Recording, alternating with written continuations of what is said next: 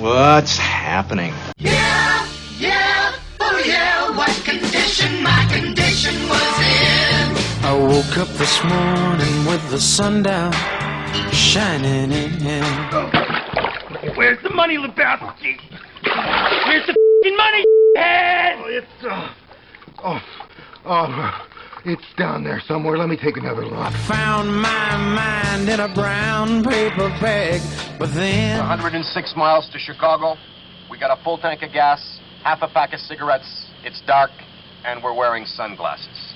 Hit it. Tripped on a cloud and fell 8 miles high. I tore my mind on a jagged sky. Okay, you guys aren't privy to all the new so, that's what you pay me for. I just dropped in to see what condition my condition was in. Illinois Nazis.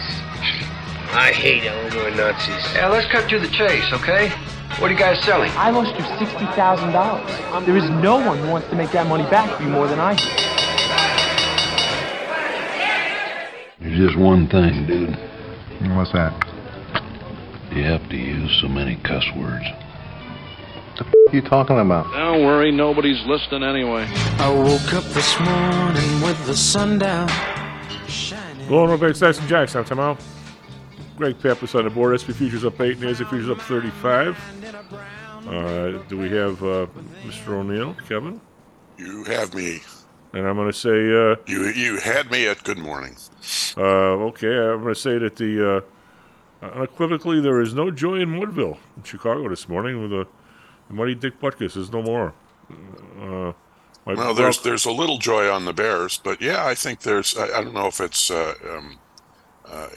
sadness or if it's just nostalgia, because Butkus lived, with despite a lot of injuries in his life, lived a rather full life and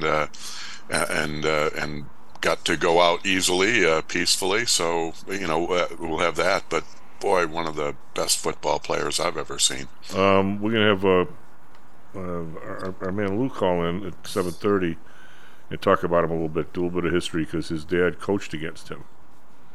And I am sure he has stories, because that's been the best part of the last 12, 15 hours, whatever it's been, is the stories that people tell about playing against him. And I have a little bit of a background. First off, I read his book. I read both of them. And his dad worked for Pullman, where I worked. Not at the same time, I don't think. His dad would go, we'll save this for later, but his dad would go from working at Pullman right to a building that he managed, like a 12-flat or something. I think my buddy Bill Murphy's sister or uncle or somebody lived in the building and knew Mr. Butkus real well, and I couldn't speak English very well, and that was a problem with Pullman, and he had 12 kids. And anyway, it's a long story, but the lady, the St. John Fisher, where we grew up, was kind of a little Irish Catholic ghetto, for lack of a better term, and a lot of them were from the east side that had changed. They were from Roseland and stuff, and the people on our block, their two sisters married these two guys. They lived right next door to each other, and Rita Holland's uncle, I think her maiden name was O'Brien, was the coach at CBS when he was there. So we would hear Butkus stories when he was in high school, and from her and her husband, Bob Holland, who was a real football fan. His kids played for our grammar school team, and they played for Brother Rice and stuff. So everybody knew about Dick Butkus. It was he was that good at any age. He was. I think, maybe Greg could check this out, he's in the high school football Hall of Fame here in Chicago. I believe he's a center and a linebacker. And just because they didn't want to make it crazy, they could have put him in as a fullback. He was that good at everything. He was a punter. He could place kick. It was pretty scary when you think about it. And, what did he have? Like 22 interceptions, I think was the number I saw in his career. Which, in those days, let alone today, that would be a big number for a middle linebacker today, let alone in the context of the time. And, nowadays we talk about, 3-down linebackers and how few of those there are. But that's that's exactly what he is. In fact, he was a 4-down linebacker because he played special teams too. Yeah, and when you look at the family life, I thought was, this is stuff that happened. Our neighborhood was a little bit, I won't say higher up. I just did, but I shouldn't say. But it wasn't like, most of the people that in my neighborhood I grew up, the dad had a job. Most everybody wasn't factory workers. There were some people, but not huge executives either. A couple of people were, but over on the east side, where his dad, the family had 12 kids, and he was the youngest, and they had basically a 3-bedroom slab house, no basement. There's a whole bunch of them along California. One of my best buddies grew up in one, and they're 3 bedrooms, kitchen, like a little eating area in the back, and a living room. That's it. No dining room, and they. But when they say 12 kids, I don't think all 12 were ever there at the same time. When he was the youngest, and his older sisters had already moved out, so maybe there was an 8 lot of kids in the place at any given time, which is still a lot in a 3-bedroom little house. And his brothers were all bigger and meaner than him. And like I said, the dad worked at Pullman, and then he would go work at was building every night, and the mother would cook dinner essentially for the wolves. And she would cook. We were talking about 8 boys that were all his size or bigger. Yeah, they could eat. Yeah, worked in the mills, and she'd wing 20 baked potatoes and 40 pork chops in the middle of the table. And the thing was, the parents, and she would put the stuff aside for the old man. When he came home, she would eat with him. So in the entire grow-up years, there was no such thing as a dinner conversation. How did you do?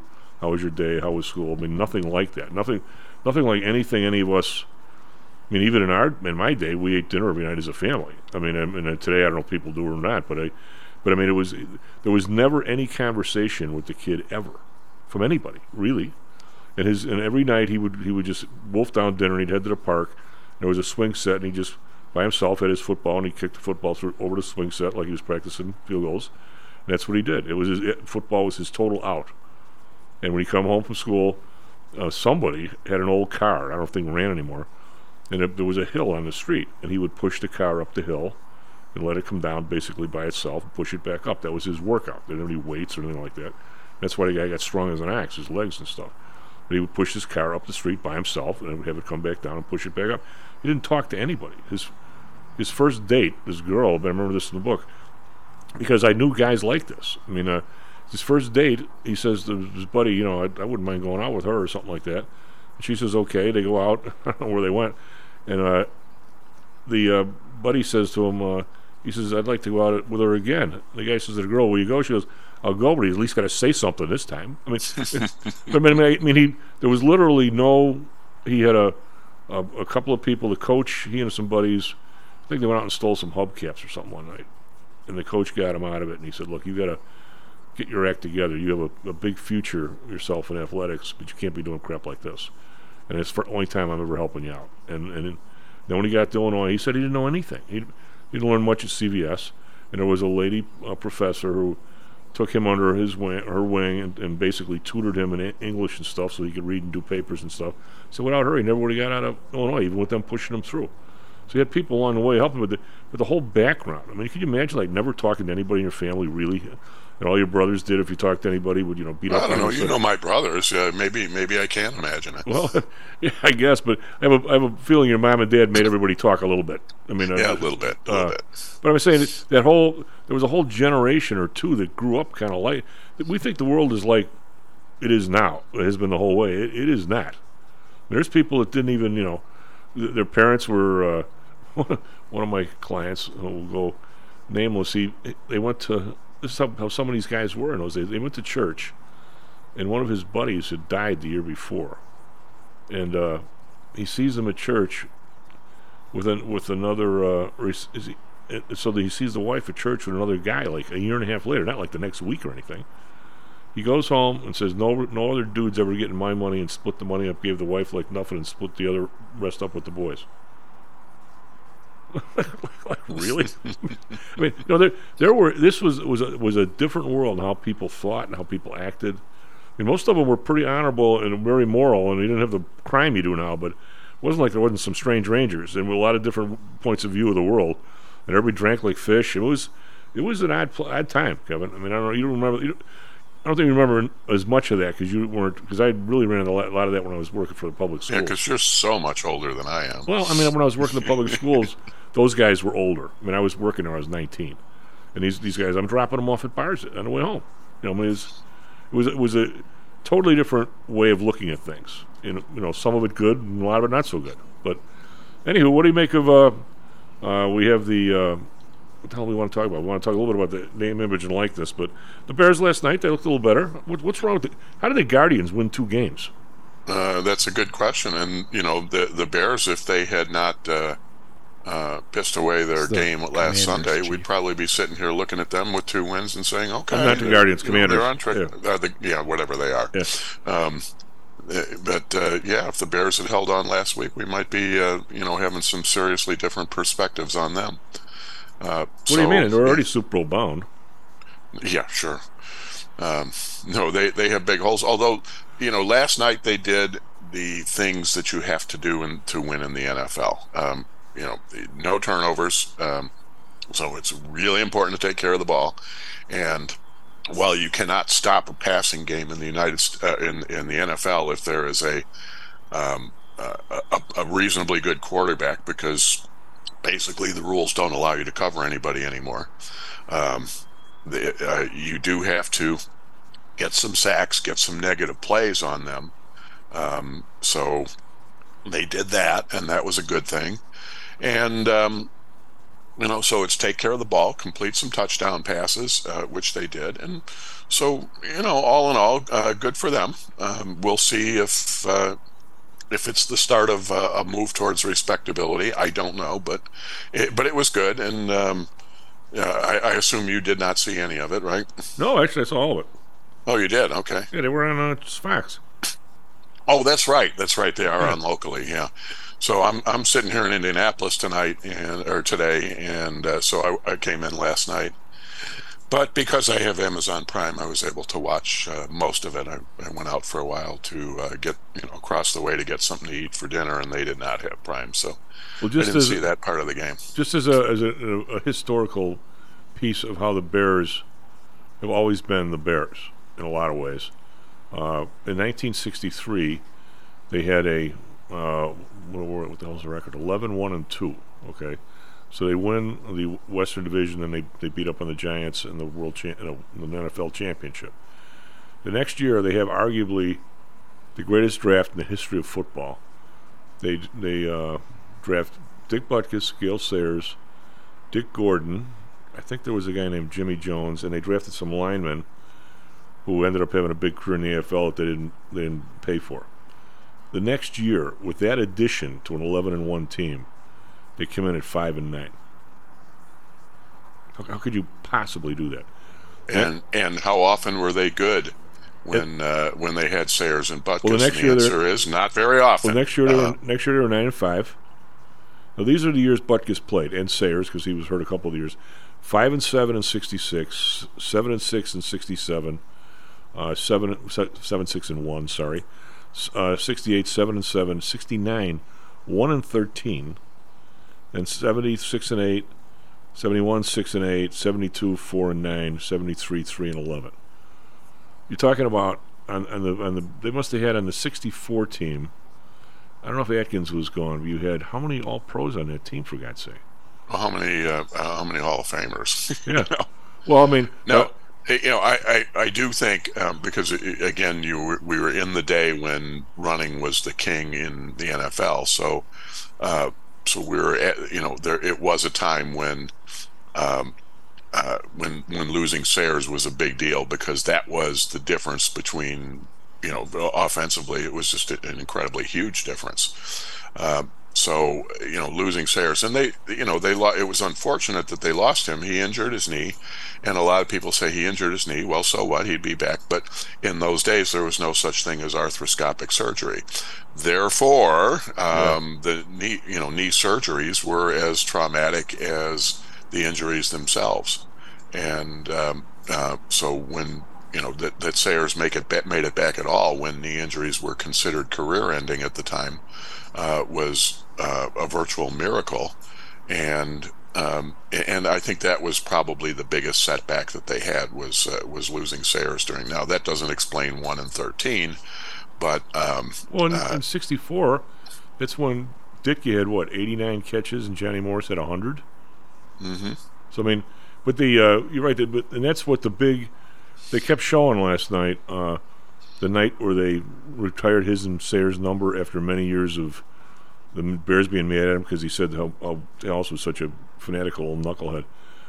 They find it was on a Monday Night Football. I was there. It was the most miserable night I've ever been at a game. It poured the entire game. The halftime show where they retired the numbers. It was a deluge. Oh, I remember that. Yeah, that it was raining sideways. I mean, you weren't there. Then, of course, leaving Soldier Field, they had to walk to the L at Wabash, and because the city won't let you go back down, they won't let you go back down Roosevelt Road to get that L. And never again were they going to a Monday night game. I mean, it was just. But the knee injury, we'll talk about this with Lou a little bit. Butkus' knees. Ted Fox was the team doctor. They called him Needles. He used to give out drugs to the players to play, like uppers, and then he was known as Needles because if you hurt yourself in the first half, he'd give you a shot of Novocaine for the second half, or cortisone. I mean, it was brutality. I mean, it was people were pieces of meat, and he was the guy that he operated on Butkus, and he didn't do anything. He didn't fix anything. He just tore his whole knee up, put a cast on it, and then he put the cast on so wrong that it was hyperextended. He was in incredible pain for 3 days. They had to pull the cast off, put a new cast on. It was when he left the Bears, he had to go to another. They kept saying he could still play. He was getting on planes like in disguise, going to orthopedic surgeons around the country. They said you need 3 or 4 surgeries just to get your leg back straight again. The thigh bone is no longer on top of the shin bone. Yeah, and so he wound up filing a lawsuit against the Bears because he had 4 years remaining on his contract with the Bears, and that had a no cut, no trade. So they, were going to say we're not going to pay you unless you play. And he said, first of all, there was verbiage in the contract that talked about the medical care he was to receive, which he never did. In fact, it was more what you just described. Yeah. And so he sued them for the full value of the contract, plus damages, etc. And that left him estranged from George Halas for about 5 years, where they didn't even speak. It was, it was a big deal, and they eventually settled the suit, and Butkus got reasonably well paid for it. But he was left, with replacement surgery. He was left with one leg being shorter than the other as a result of some of the surgeries that he had. So he had to walk with a strange gait. He paid his price for for playing professional football and for the style of play that he had. And for the Bears, man, was he good! Oh yeah, man, was he good! And if any of our listeners go and pull up a highlight film of him online, notice how he tackled too. He was a high tackler. It was always, he never led with his head. He always led with the chest and just wrapped these guys up and then fell on top of them. Well, and the Bears were so cheap, they would put a big box of like shoulder pads in the middle of the room. If you see Butkus play on the rest of the field, you see that his shoulder pads are appreciably bigger than anybody else's. And the reason for that was those were his Illinois pads. He used his college pads until he could no longer use them. They fell apart. Because Illinois, he got a custom helmet, he got custom shoulder pads. The Bears didn't do anything like that. It was the world's cheapest family. Doug Atkins was a big star in 1960. Well, he was a big star forever. He was actually, I think, Lou's dad's roommate at Tennessee. Doug Atkins was a defensive end. He was like 6'9", 270. Well, he was a big drinker, but he could scissor 6'6" in high jumps. I mean, he was an amazing athlete.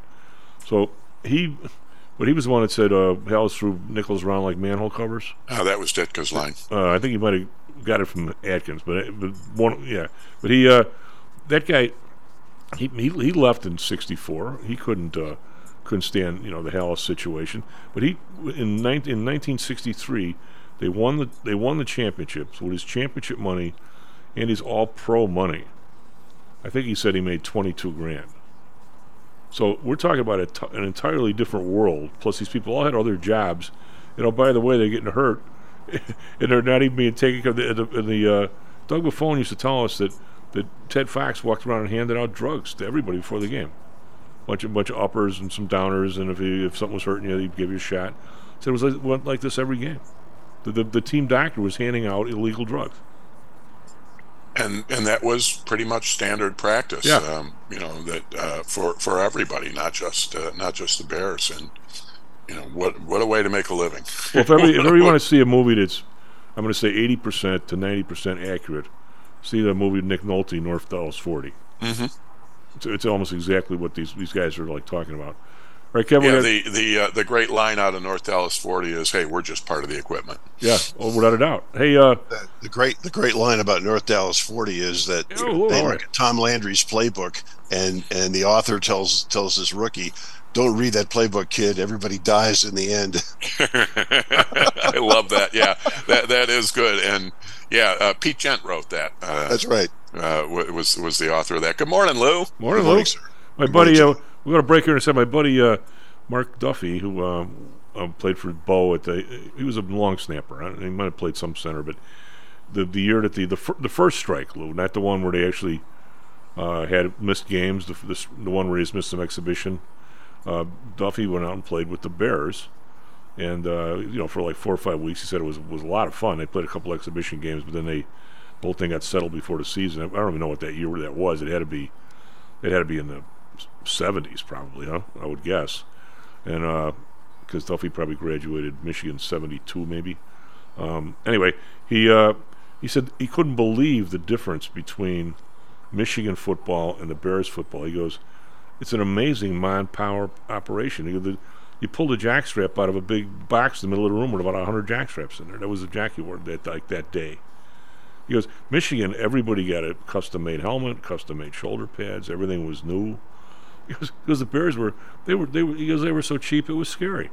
Well, the transition, college football was always richer than pro football for many decades, and the transition occurred starting probably in the late 50s with Rozelle, when he realized the power of television and started signing long-term contracts with the various networks. Or let them bid for long-term contracts. When was the first year? I remember the 63 team all the way up to maybe 66. I can't remember if I was. The Bears the home games were never televised. You had to go to some bar to get some grainy-ass thing from South Bend. Or in South Bend, we'd get down to some areas and watch them because you could get it in South Bend. But if you had an antenna that went up high enough in the air, you had to build a tower for your antenna. Yeah, in Chicago, you had to pick up the UHFs. But when do they actually? What was the first year the Bears home games were televised and any kind of a national sort of thing? I mean, it had to been. It probably happened in the late '60s. No, I'm not. Well, I know the Blackhawks. We always had they were on that, but they were an outlier. But when did NFL were the home games on TV? They never were when I was growing up. I think they lifted the blackout rule sometime in the late 60s or early 70s. Sort of when they merged with the AFL? Yeah. So let's go to break here, and then we can talk more about that. SP Futures up 6, NASDAQ Futures up 22. It's an amazing period piece in economics and everything else. We'll be right back, Stocks and Jacks. How much confidence do you have that your investments will make you wealthy? Do you truly know the odds? Welcome to Luckbox, the control freak's guide to life, money, and probability. Luckbox shows you how to gauge the likelihood of success before you commit to an investment or any other decision. And Luckbox is free for 1 year at luckboxmagazine.com/jocks. Each new issue dives deep into the current investing climate, separates the signal from the noise with relevant trade ideas, and equips you with cutting-edge tactics you don't already know. Luckbox is the essential magazine for proactive investors who are hell-bent on pursuing life, luxury, and happiness through sports, fitness, travel, food, spirits, music, and a whole lot more. Smart investors don't bet on possibilities, they play the probabilities. Luckbox is $7.99 on newsstands, but you can subscribe for 10 free digital issues at luckboxmagazine.com/jocks. Don't rely on luck. Get Luckbox at luckboxmagazine.com/jocks. Stocks, jocks. Stocks and jocks. Stocks and jocks. You are out of control. Here, right now, right here, right now, right now.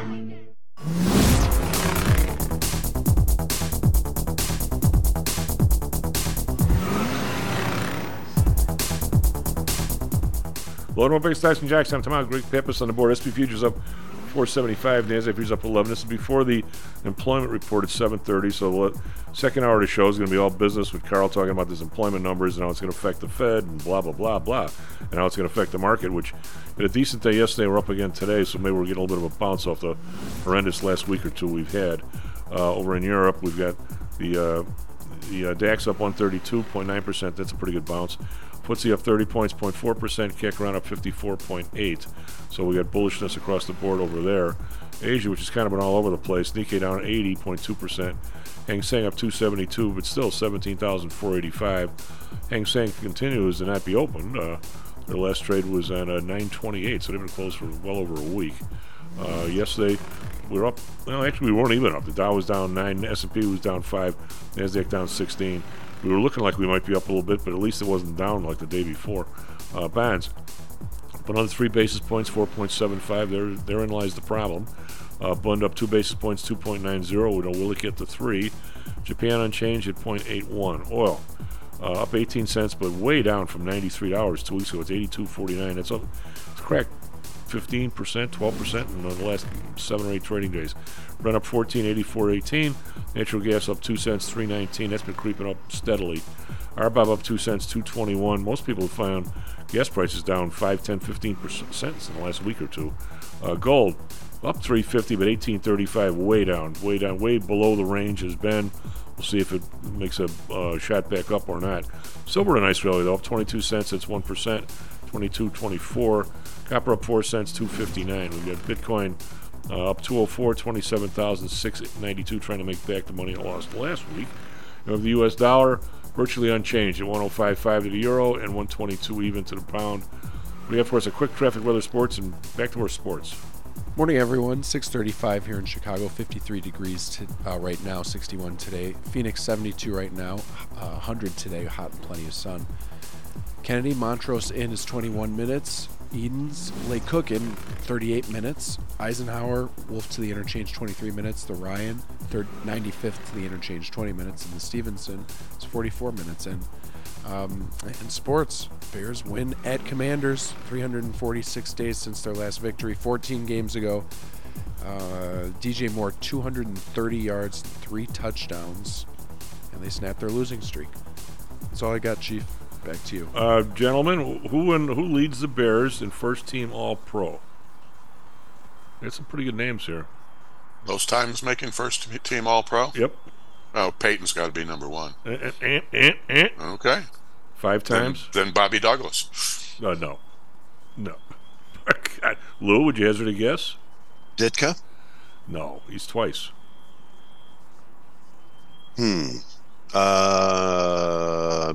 Dent? No, he was like once. How about Jim Covert? Are we talking Twice. NFL? Yeah. You guys should. Lou, I can't believe you don't know this one, or the two of them.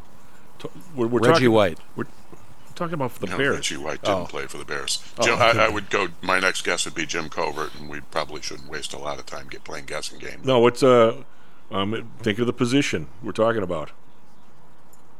Okay, linebacker. Oh, Singletary. Singletary, 1, 2, 3, 4, 5, 6, 7. Bill George, 1, 2, 3, 4, 5, 6, 7, 8. Okay. Oh, okay. So how's so let me just cut in real quick with my Dick Butkus stories from an opposing team and coach perspective. One of the first memories I have are when we moved to Minneapolis from Winnipeg when Bud and my father came down from Canada to coach the team, the Vikings. Was going down into our basement, and my father had set up a film projector and a screen down there to watch film, and he was watching film, and he said, "Hey, come over here and take a look at this." And it was game film of Chicago, and it was Butkus. He was watching Butkus. He said, "See number 51?" And I didn't know American football very well at that point, and I said, "Yeah." And he said, "Tell me what he's seeing, because he knows where this play is going." And he says, I can't see a tip. So I'm in like in 7th grade, and my father is asking me, can you spot any differences in the way these people are lining up between these plays? And I mean, I looked at the film. He ran it back and forth about 10 times, and I said, I don't see anything. He goes, well, I don't either. So don't feel bad. He knows where this play is going, and he doesn't just do it here. He probably knows about 60% of the time. He's guessing where the ball is going, and is putting himself in a position to make the play. And that was my first introduction to If you read his book, Lou, one of his quotes in the book was, at every level of football, high school, college, and pro, if you're willing to really pay attention, somebody will tell you where the play's going. He was unbelievably perceptive. The other story that I will tell you from again an opposing team perspective, I was good friends because I worked as a ball boy in the summer with a guy named Stubby Eason, who was the Viking team manager for many years, and I was working a sideline one year with Chicago, and this was right after I'd gotten there. And he goes, okay, we're going to have to get out all the extra foam. And I said, foam? And he said, yeah, extra padding. And I said, what do you mean? And he goes, well, we're going to have to add extra pads for extra pieces of foam to the shoulder pads and some of the hip pads and stuff like that we've got because we're playing Butkus. And the backs are all going to come in. Ask for extra padding. Well, I was telling Kevin and Greg, in high school, he had no family to talk to, right? He was the youngest of 12. And at night, he would come home from school, and somebody had an old car, he would push the old car up and down the street. There was a little bit of a hill. He'd push it up, and then he'd get in there and let it, steer it back down, and then he'd push it back up again. That's what he did, like, every night. The guy was amazingly powerful. I mean, before people had weights and everything else. But he said the quarterback that absolutely mystified him was Johnny Unitas. So the dude was stone cold. He'd back up, those blue eyes would look right down the middle of the field. You got no tell, and all of a sudden he'd turn and throw, and somebody's open. He goes, the guy was unreal.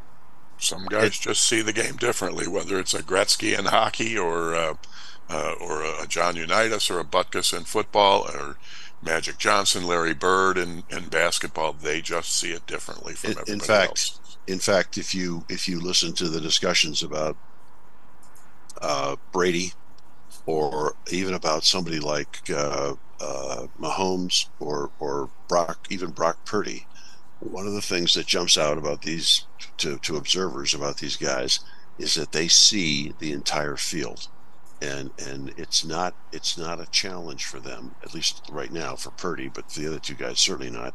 It's not a challenge for them to figure out where to put the ball, where they should be throwing it, where they should be moving, because they've got the whole field in their head.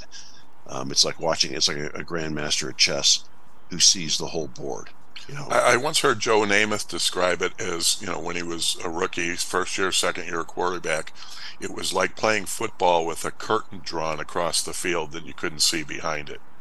And he said, when you really learn the game, when you really figure out the game, it's like somebody opens the curtain and now you can see everything.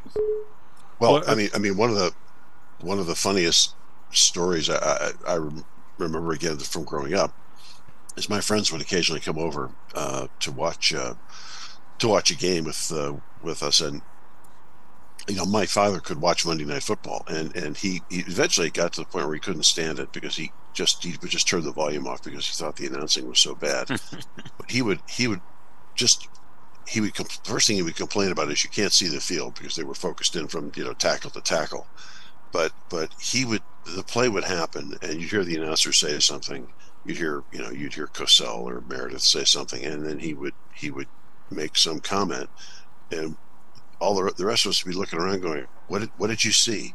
What did you just see that develops or that showed where that play was going, or what went wrong?" And he would give you a quick discussion. He'd say, "You see this defensive lineman, you see that linebacker, when he comes up into that position, this is going to happen." And I mean, we're talking about matters of maybe a few feet, in terms of movement, in terms of placement, but his training and his skill was being able to see all of that, take it all in, and then at the snap of the football, instantly pick up keys that told him, all right, this play is going here, this play is breaking down because of this, and be able to articulate it. So, how do you find that out on your team, and how do you lecture your team to make sure that your stance is the same on a running play as a passing play and stuff? Because most people, it's not. I mean, if it's an obvious passing play, I guess nobody cares. But there are plays where you'd like the other team to not know what you're doing. He did coach. Obviously, he coached consistency. He coached, same looks, all of that.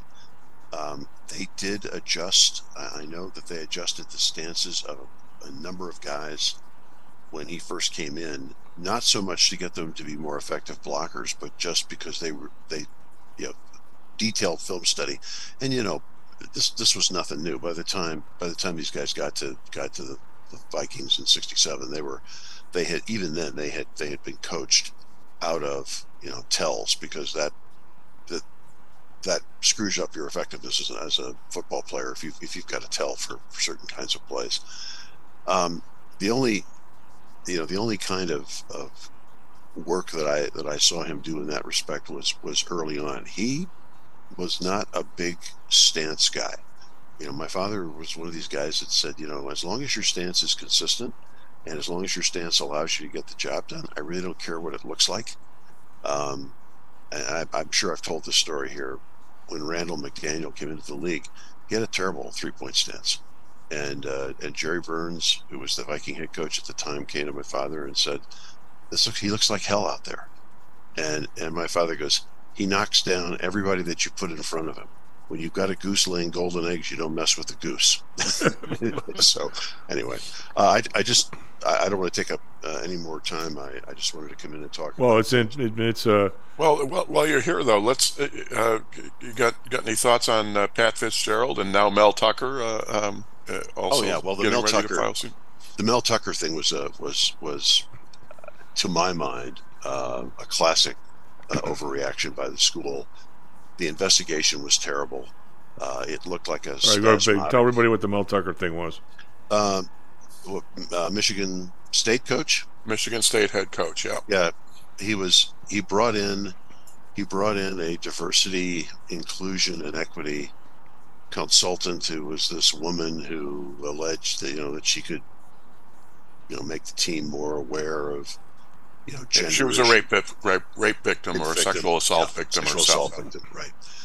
And she and Tucker got into some kind of a phone sex relationship where they were talking back and forth. I don't know if there was anything more to it. I don't think anything is alleged, but she alleges that during the course of these what appear to me to be purely consensual conversations, that he said terrible things to her, and she threw the Me Too flag, blew the Me Too horn, and the school fired him. Yeah, although I will say the president, in a statement I never thought I would hear from a university president, said it's never acceptable to masturbate on the phone with a vendor. Well, okay, that's right. I mean, fine. Jeffrey Tubin, you could do it in meetings. So did they have tapes, or this is hearsay? He recorded. There's what they've admitted to as well. Yeah, so. Yeah. It's not. It's nobody's denying the facts. What Lou's talking about is the circumstances of the conditions of firing. Right. And so my reaction is that I don't know if he's going to have a case. He'll play. I'm sure the race angle. I'll play that up in terms of the way they did the investigation. He's probably got evidence of other coaches or other people who have had similar types of sexual off-work, outside-work sexual relationships that didn't get them fired. I'm guessing there'll be something like that. I thought that was handled just incredibly badly. But if that's they overreacted immediately. This looked like consensual conduct between two adults. Now that if elements of that are problematic, then you can go at it. But just the fact that this relationship was couched in some kind of sexual harassment vibe, I think is ridiculous and unfortunate. Pat Fitzgerald, the Northwestern coach, a little more complicated. Classic example, I think, of and I, I'm sure they were consulting counsel at this point, but clients do stupid stuff even when their lawyers are talking to them. This big guy now is Dan Webb, right? Oh yeah. So they're going at, this is another example of when you conduct one of these investigations and you think you've got a problem, your people need to be very, very careful about what they say to the target of the investigation and how they say it. Apparently somebody, the president or somebody, told Fitzgerald, hey, look, we've run our investigation on this program. We've there's some misconduct we're concerned about. We're going to suspend you. And if you accept the suspension and you issue a statement supporting the program, then you've got your job. And then some other angle on this broke. And Chief, we talked a little bit about this, about how crucial it is. The school newspaper broke something else. Right, student newspaper broke a story that there were other allegations of more direct acts of hazing. My first reaction was, how did the firm that was running the initial investigation miss this? And maybe they didn't miss it. Maybe this is something else. Well, that's where the school newspaper supposedly got it from, is a report. Right. Well. Allegedly. No, allegedly there were other allegations that were made. They didn't talk to the investigation. The original investigation didn't talk to certain people. In any event, if they had an oral contract, if this school official, the president, made that statement to Fitzgerald, and that's the allegation. So it's a he said, she said kind of thing, and that will go to trial. Well, he did get the suspension, and the suspension was supposed to be over. So it seems like I believe Fitzgerald on this one. Yeah, well, I mean, it's going to go to trial. So you have an oral contract, and then once you breach the contract, now you've got defamation, you've got tortious interference with an employment agreement, you've got intentional infliction of emotional distress. Basically making them radioactive. How much was just payment on the contract in full? How much of the $130 million is that? Like half or something? I don't know. I didn't read the exact breakdown of the damages. Well, I think I don't know about this. I think he might have just. Greg, why don't you look this up? I think he might have just signed an extension or something. So he had like a few years left on the contract at whatever they were paying him. So he had 8 years left on it. Wow. Okay. And what's he, like $3 million a year or something like that? 2.5? Yeah, it's a big number. It's like 5. I thought it was like 5. I think there's 130 million total is what we're claiming. Okay. Yeah, 130 million on the claim. But, that's the damages. A chunk of that is damages. And, $68 million was the remainder of the contract, which was 7 3/4 years from his firing date.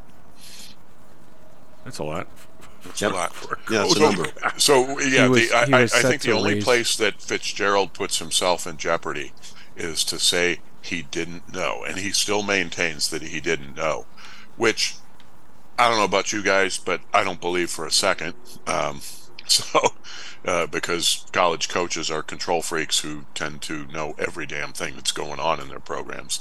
I don't believe it. But if someone can prove that, then that's going. I think that's the one thing that could undermine his case. Well, the thing I'm gonna have to go with Kevin on this one, much as I hate to ever go with Kevin, but I don't blame you. It wasn't like the dude was Lou Holtz dragged in from Minnesota to coach there. I mean, he played there. He was an assistant there the whole time. If anybody knows what's going on at every single level of the program, it's him, because he probably got hazed. I suspect Kevin has hit the nail on the head here. If they can show that he knew it, first of all, if they can show that it's true, that there was, this stuff was actually happening, and then that he knew about it, there goes the defamation claim. And if a jury believes that, then I think they're gonna come in. The defense will be, whatever oral contract was formed on the basis of deceptive conduct on the part of Mr. Fitzgerald, and therefore that contract is void.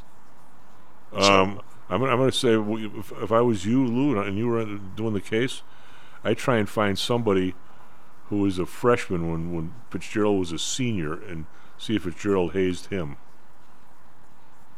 I mean, that would obviously be one angle that would let you connect with the jury emotionally. I'm not sure that would be admitted, but as evidence. But if you could, because what you'd have to do, Chief, is establish a never-ending string of conduct from that point to now. Well, if it started back then and they're talking about it now, I don't think there was a pause. Do you? I don't know. I mean, you'd have to show that.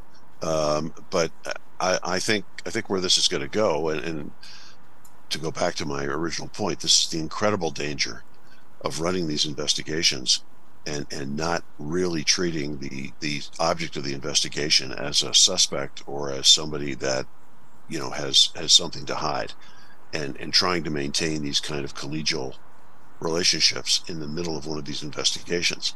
And I can tell you some horror stories about investigations that I ran with involving, conduct, much more serious corporate conduct rather than hazing, that, got blown up because somebody in the leadership team, said, well, this is old Bob. He's a great guy. Da da da da. I'll talk to him about what we're finding, or I'll make a mention to him, or somebody says, hey, Bob, don't worry, we're going to take care of this, and this will all work out in the end.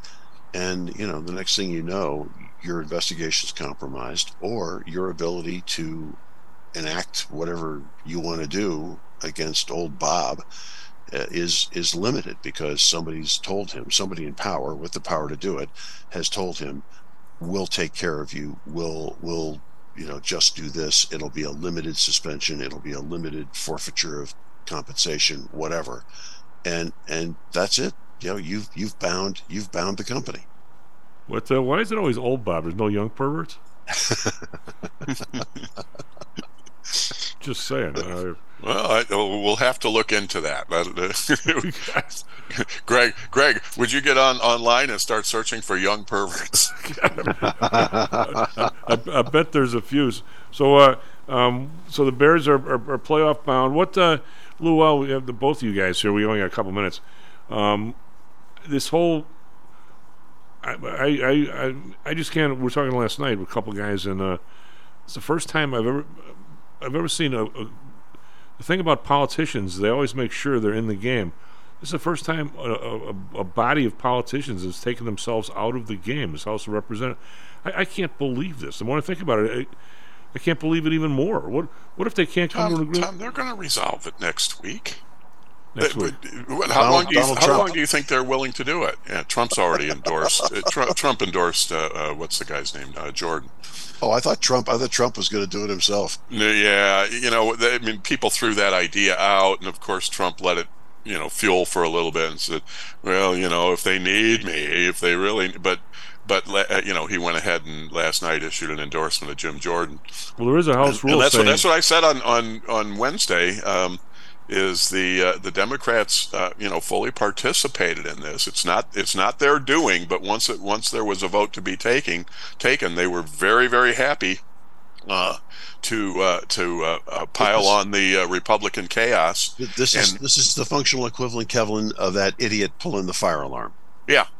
And so, but I said, so they'll enjoy the Republican chaos, but they may not be happy with who they get as speaker instead, and they will not like having Jim Jordan as the speaker if that's the way it shakes out. I don't know if it will. I have no feeling for how much, how widespread the support will be for him. But if they do get him, he's going to be a guy they don't like having in the speaker role. Well, you can poo-poo me in the fact that it's going to be resolved quick. It's still the first time a legislative body, in my mind, off themselves for any period of time, even with Tom, a day. Why is it any different than a government shutdown? I mean, in fact, it's more benign than a government shutdown, because it's not like they don't meet. It's not like the committees can't meet and can't do work or any of that. They just can't vote on legislation. I thought they were all going home for 10 days or something. Well, they're not convening Congress, and it's not for 10 days. It's until Monday.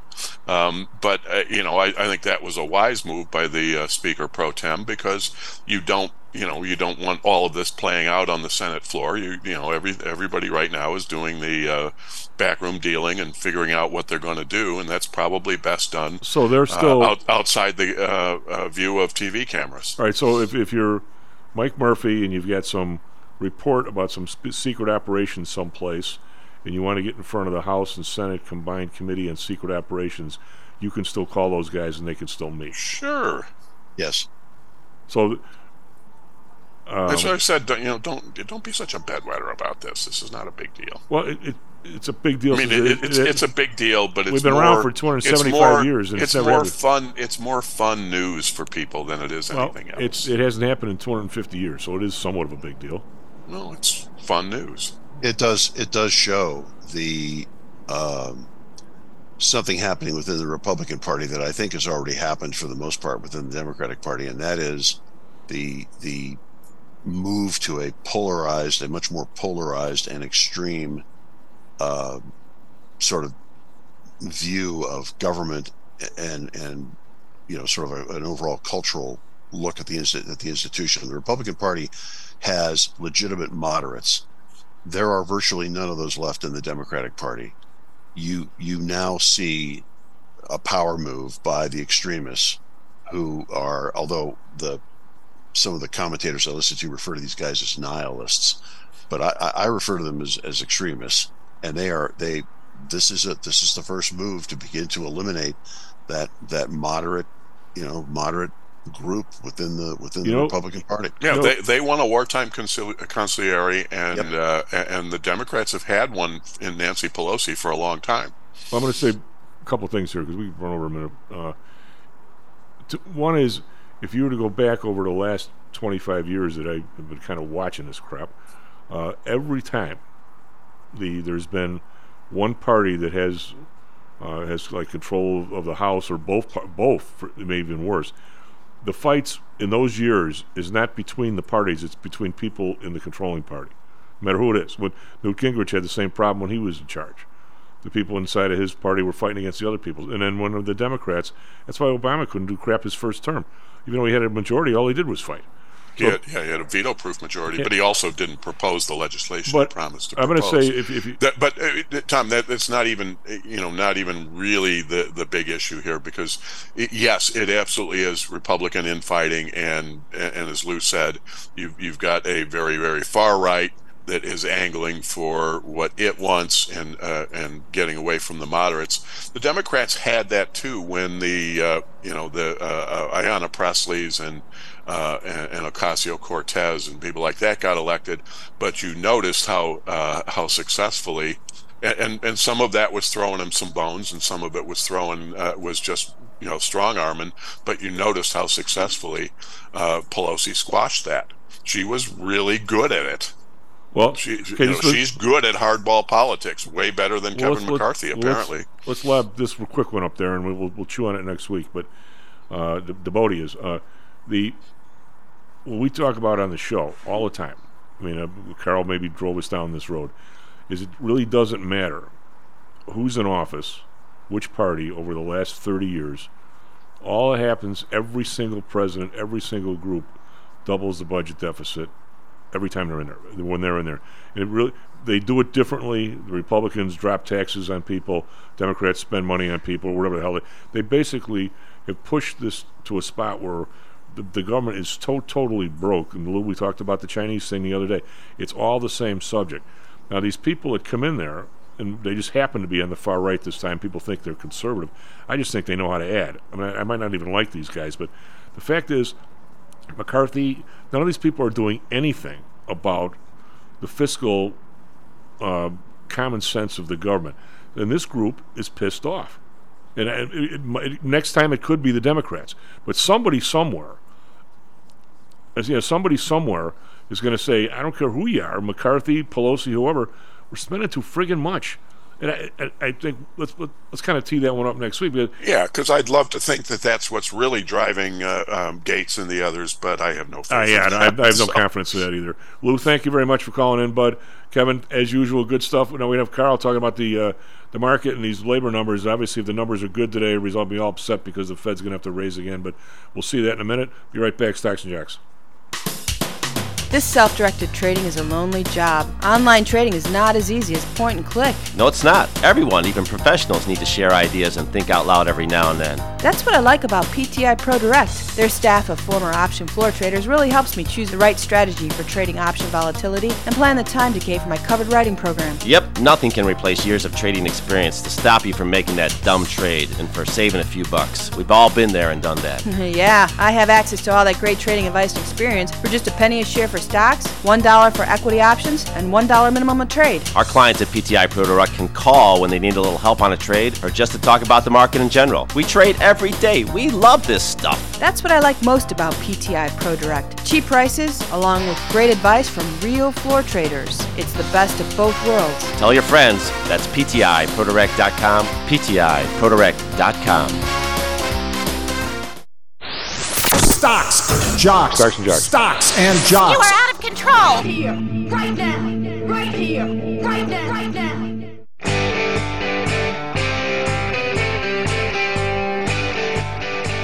Well, welcome back to Stocks and Jocks. Time out. Greg Pappas on the board. SP Futures up 5, NASDAQ Futures up 24. Back to business here. We have Mr. Karl with us. You do. A lot of crazy stuff the first hour. We had to talk a little bit about Dick Butkus' like, because he's a Southsider. I knew people that knew him, and the family was a transitional family from immigrants to other people with a lot of kids, and there was a dynamic in those kind of families, Karl, that if you weren't sort of in the area and saw it, you would never really have understood how it came down. But it was a different world, and it wasn't that long ago. Just saying. I don't know if you were. Where did you grow up? Well, in the metropolitan Detroit area, but then fast as I could get out of there, it was good. Okay, there you go. Well, I mean, that was family dynamics, and it was crap. Okay, but and it is what it is. And then wound up in Chicago basically because I was rapidly going broke. I was down to my last $100. And that nothing is like the gallows when that happens. Nothing motivates you like being, having a crappy car that is, it starts and runs, but that's all you can say about it, right? I mean, the water comes up through the floorboards, that kind of stuff. Yeah. And you have $100. Yeah. and you know what's coming in about another week. At that rate, right?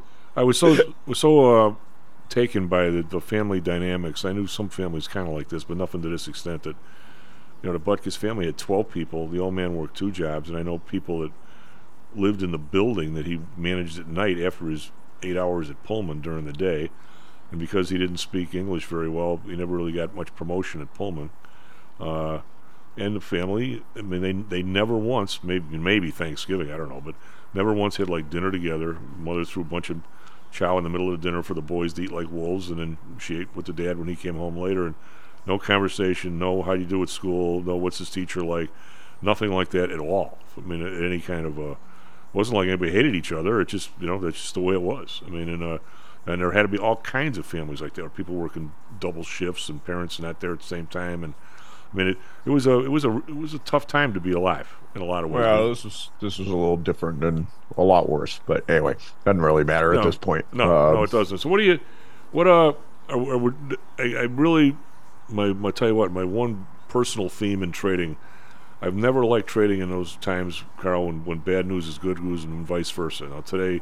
Oh, you mean like today is about to be? Yeah, like today is about to be. Where if the numbers come in good, all of a sudden the market's going to get crapped on, and because another Fed's got to run. Somehow that's always been very difficult for me to trade those times, and I don't know. I don't think I'm alone with that, but just no, you're not, Chief. But I mean, it's here's here's the basic dynamic shift that's happened. Okay, when I was much younger, just coming into being an adult, was of course when Volcker was doing his thing. Right, it was just after the 1970s inflationary spikes, and of course I had no money because that's what having your last $100 is. Right? I had nothing I could invest. But if I had something I could invest, the trade of a lifetime was to buy long dated bonds. Oh, for sure. I mean, buy 30-year treasuries, clip coupons for the next 30 years, and or God, 5 or 6 years later, sell them for double what you paid for them, right?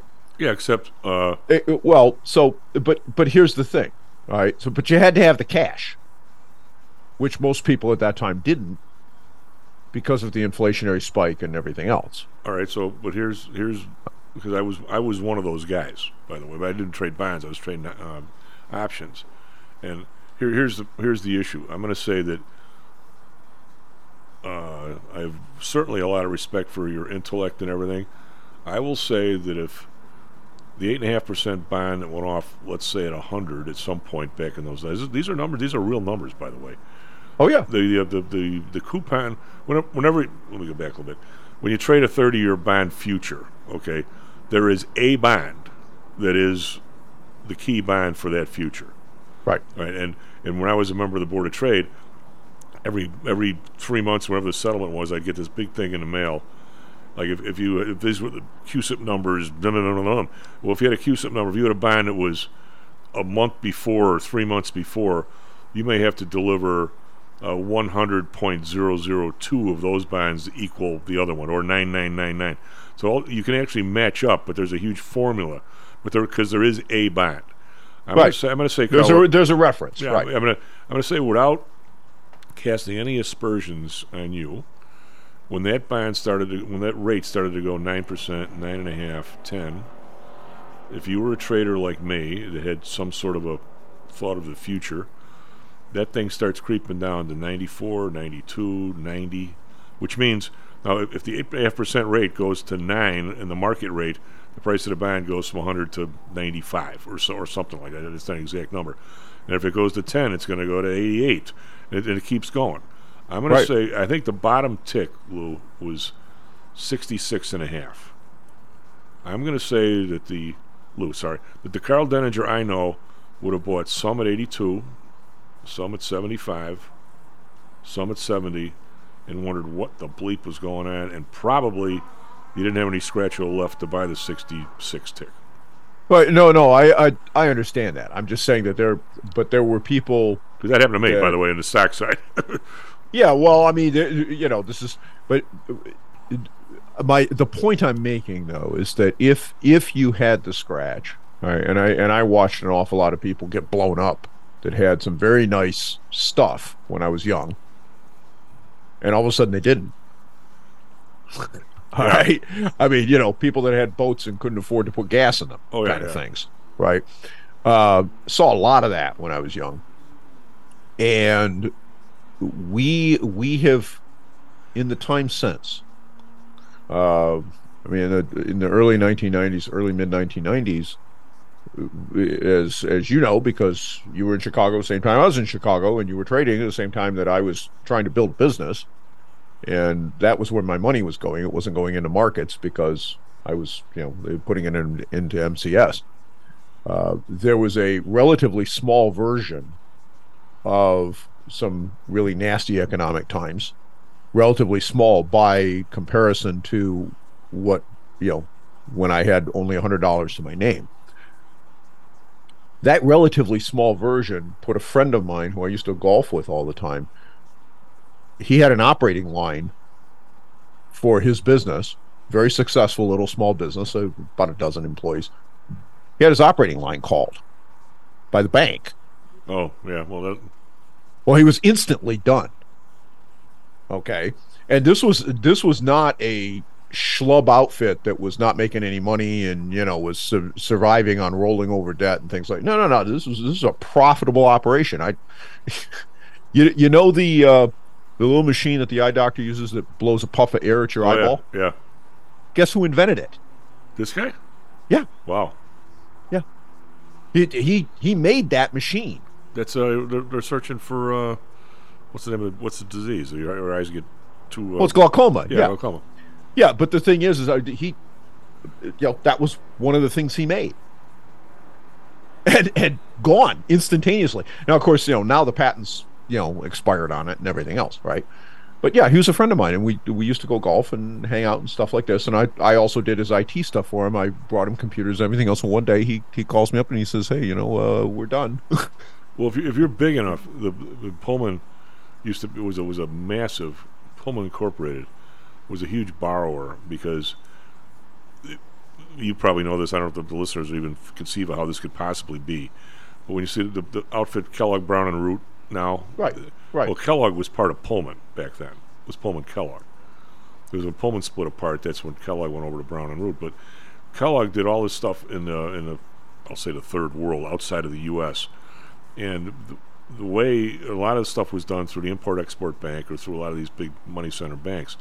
And the one of the things, when you went and got a line of credit, if you were borrowing money, not only did you have to pay the interest, you had to keep a compensating balance.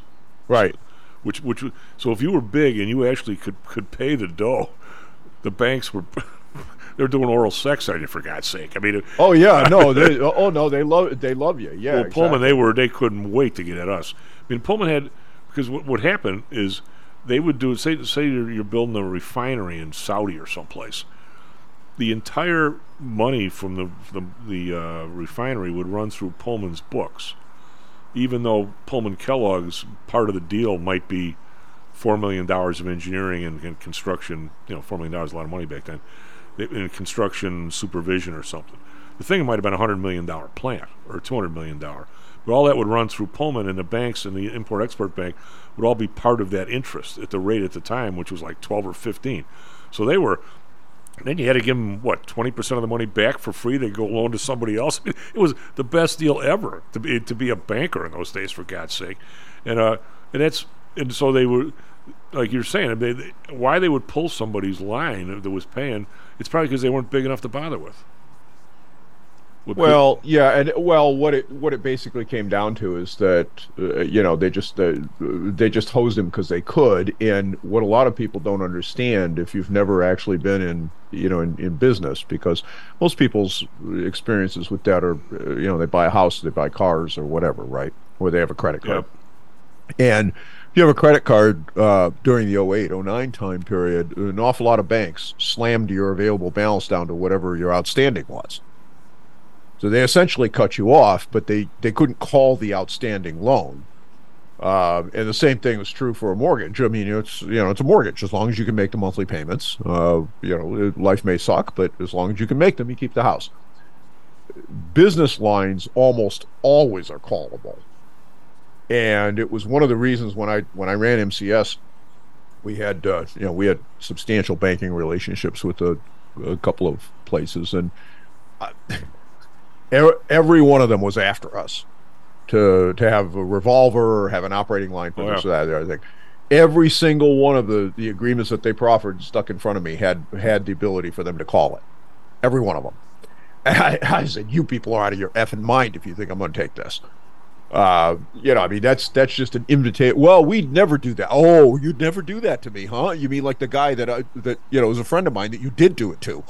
Well, these guys, there was it wasn't the same bank, but it didn't matter, right? There was a steady stream of these guys going to Kelly's office at Pullman when I was downtown, and all wanting to, because there was 10 people in the credit line, but you probably didn't access the bottom 4 or 5. But just to have them in the credit line, you had to have a compensating balance at their bank. Right. Oh, yeah. I know. You didn't make any interest on it. But I'll say these guys, they used to take us out. They took us on a bus to, get a load of this, Karl. What's the big fancy club in what used to be the Sears Tower, the World's Tower? I don't remember, but yeah, I know what you're talking about. Well, they took us to dinner there, And of course, it was so foggy that night I couldn't see out the window. Then they took us a bus to see Anthony Quinn and Fiddler on the Roof. Oh, yeah.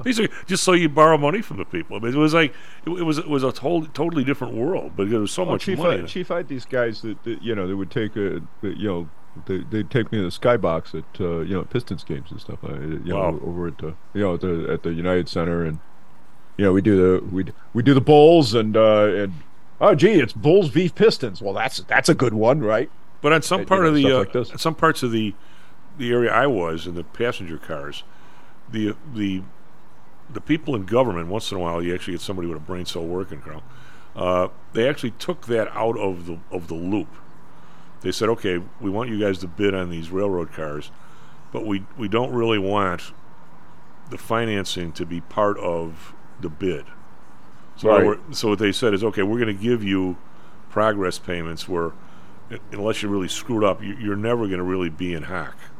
Because they didn't want. So when you sign the contract, I think the Boston contract, on signing, it was originally $25 million, went to $35 million contract.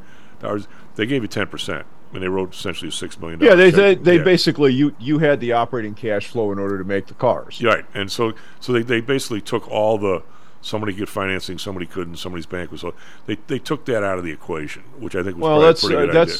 That's a better way to do business. Yeah. It's but I mean it. When you're in a hyper-competitive, fast-growing industry like we were, you have two choices. One is that you lever yourself up to the gills, and you pray to God they come. Yeah. Right after you build this stuff, or you take a slower approach to things, and you say, well, I got to leave this business on the table and this business on the table because I just simply don't have the cash flow to finance it, and and we'll take what we can afford to pay for. Well, I did the second, but we had every banker in the frickin' state trying to get us to do number one, and if you hit everything right, and I have a friend of mine I still talk to that's still up in that area. He hit things the right way, and by God, he's got a hell of a lot more money than I do. Well, if you can, but I'll tell you what, there's an awful lot of people that went down that road, and all you need to do is have one time you swing at the ball and miss. Well, you end up out on your skis. A good example is like building houses. If some guy wants to open up a track and build 100 houses, and you and I want to be electricians, I guarantee you, the guy is going to say, "Well, okay, you front all the wire, all everything. Right. When I sell the houses, I'll pay you." When you're sitting there going, "Wait a minute, we're only making, let's say $500,000 on this deal. And that's probably a lot, but you want us to go out and buy $5 million worth of equipment or supplies, essentially on our credit. Or if this thing, you never sell a house, I made $500,000, but now I'm in hack for $5 million. That's not a very good equation. That's why when you see a development go under, it takes an awful lot of people with them. Because there's no way. I mean, if he were to say, Karl and Chief, here's the $4.5 million for the wire, for lack of a better term, and by the way, Can you spot me on your labor? That's one thing, because we're not borrowing our Chief, we're starting to see that around here, right? I mean, there's a bunch of tracks that showed up while I was out of town. I kind of keep my finger on the pulse of things going on around here.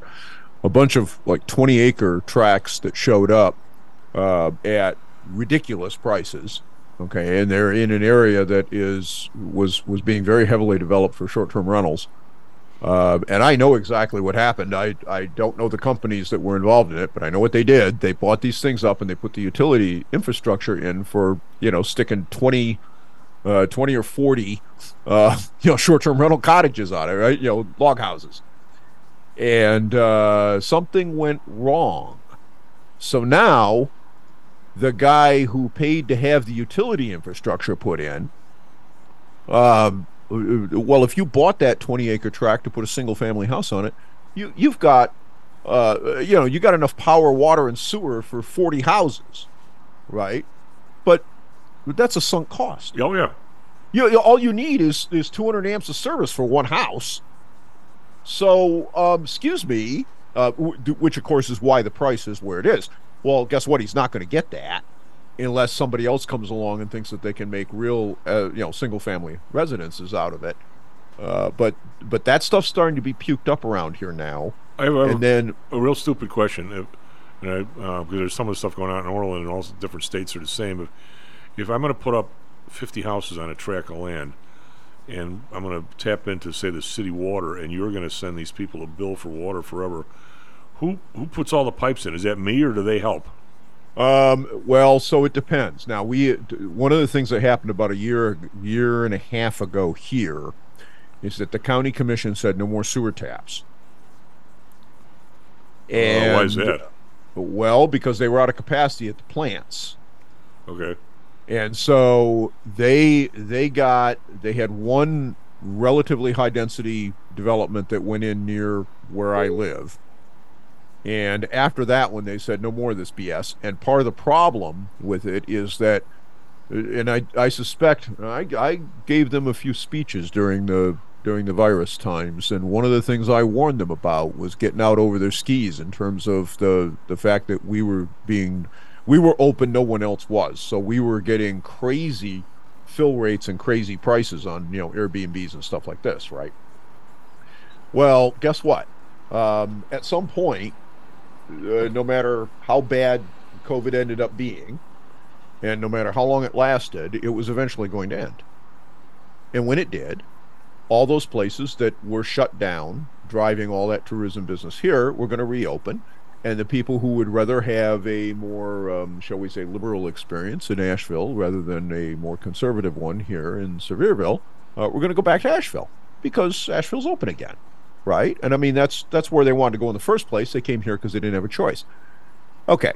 So when that happens, all that synthetic demand is going to evaporate, and you had better not have built your municipal staffing and tax base and everything else expecting that this fill rate and these prices are going to hold, because they're not. And apparently someone took that in the planning department at least a little bit to mind, because 8-9 months later, there's this thing that starts flying around that basically this development that they built over here is the last one they were going to allow on the sewer taps. And I suspect what's the fallback position? A huge septic system? Well, if you have enough land, yeah, but see, you need something around half to 3/4 of an acre to be able to do that, because you got to be able to put in the drain field and stuff. Right. So, in septic, if you live in an area where the city is kind of close, the city water is kind of close, is a ticking time bomb, because if they do come through with the sewer mains, you are forced to connect to them. And they dump concrete down your septic system to force you on there. Right. All right. So I mean, and we're not talking about a small amount of money either, in that situation. And putting in septic is not cheap. Well, guess what? That's at that point, it's abandoned, sunk cost. It's gone. One of my early clients, Karl, when I went up there and visited, I have pictures somewhere, Audrey does. Ever heard of the Bay of the Islands up in Canada? Yeah. Lake Huron, at the top edge of Lake Huron. Well, he had a few islands up there, which now you can't get anymore because you got them from the Crown back in the day. Right. They were all pretty much all rock. It's very, very similar to the topography of Quetico. The glacier just scraped everything off. Yeah. You had to bring out barge loads of dirt to create the septic field.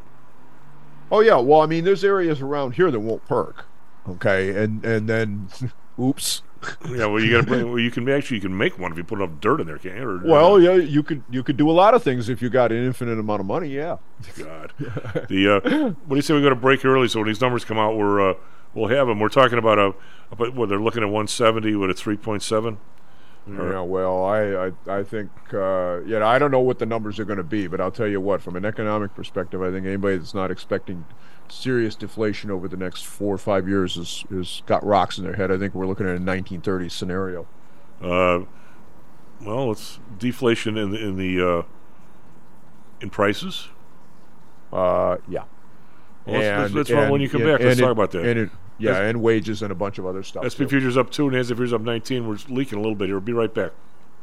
Are you one of the millions of people who suffer with pain? Do you wake up in the morning with stiffness in the lower back or neck? Why are you using medication to cover up the symptoms without treating the actual cause? Painkillers, muscle relaxants, and anti-inflammatories are not the answer. At ChiroMed, physicians are trained to detect the cause of your symptoms and to correct the underlying problem. If you're ready to listen to common sense and do what it takes to make changes in your body that can affect your health for the rest of your life, give ChiroMed a call and set up a complimentary consultation. They are located in Orland Park and can be reached at 708-403-2727. 20,000 patients over 22 years have been treated at ChiroMed, and over 90% of them have had positive results without medication or expensive surgery.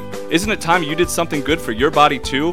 Give ChiroMed a call, 708-403-2727. That's 708-403-2727. Let's get you pain-free and living again. Stocks, jocks, Stocks and jocks. Stocks and jocks. You are out of control. Here, right now, right here, right now, right now.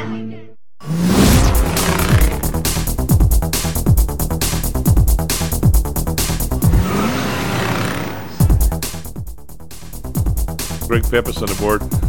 Numbers are imminent here, so we'll get through this pretty quick. S&P futures up 2, NASDAQ futures up 19. We always seem to dash toward the flat line before the numbers actually come out. We're out in about 2 minutes, so we'll be done with this by then.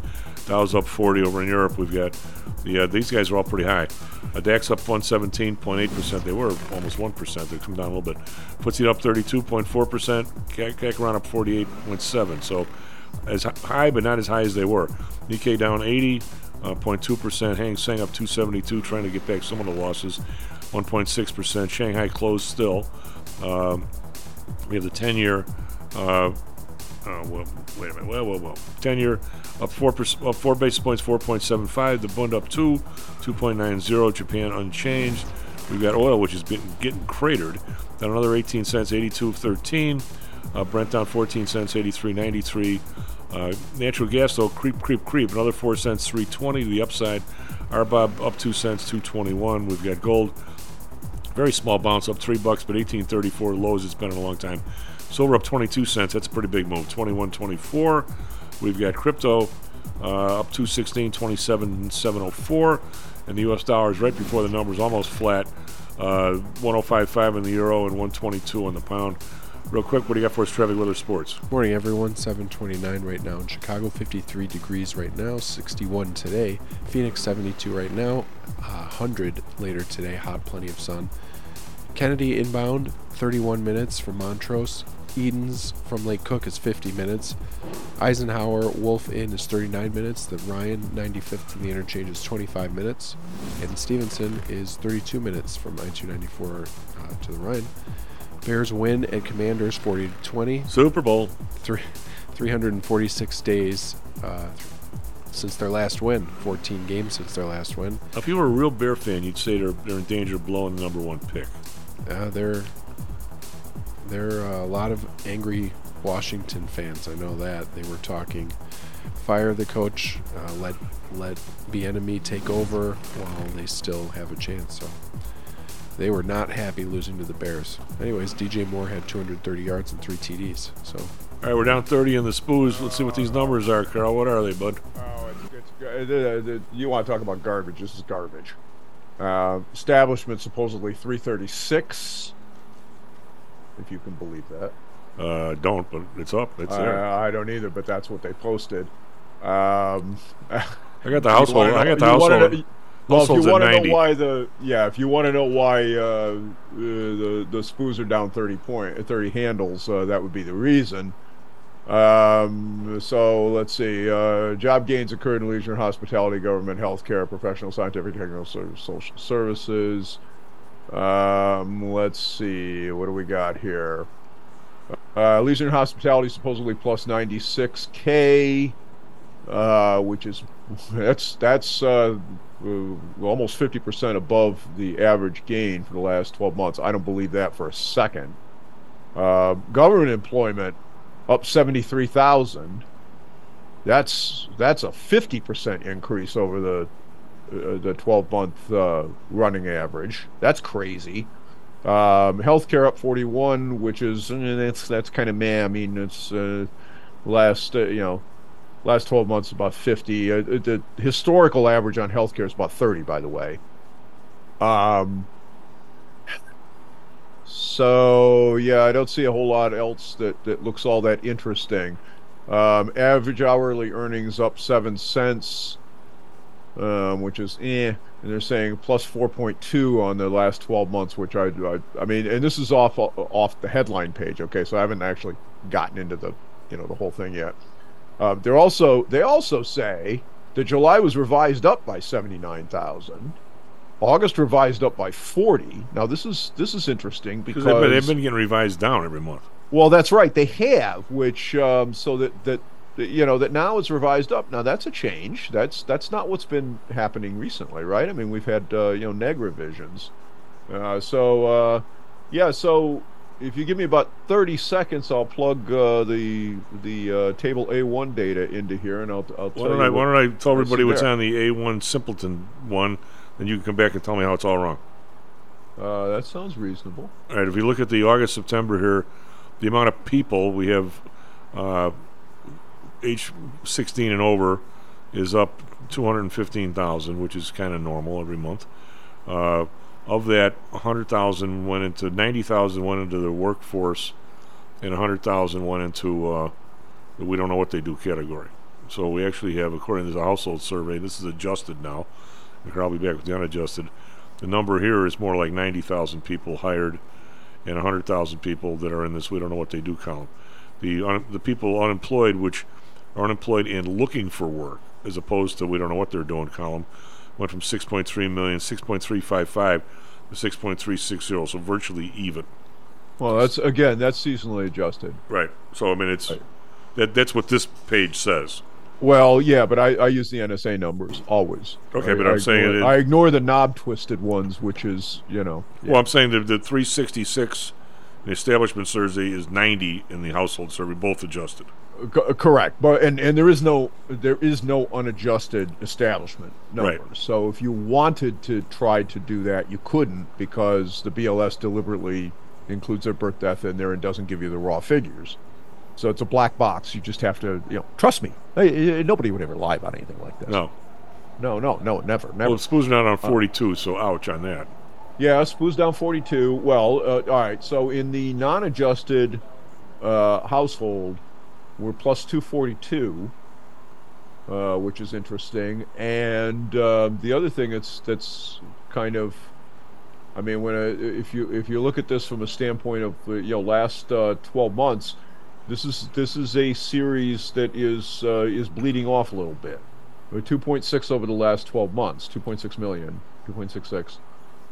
The other thing that is at least from my perspective a little interesting is that 546,000 went into the I'm couch surfing bucket. Half million. Adjusted, they got it 1,000,001. Well, unadjusted is 550,000. No, I'm sorry. I'm saying they got 100,000. 550,000 unadjusted went into the couch surf category, which is kind of interesting. And the growth in the working age population over the last 12 months run rate continues to be right around where it has been for the last 6 months or so, which is 2.8 million. It was 2,789 last month, so I mean it's 2,783, 2,764. So that's not moved much.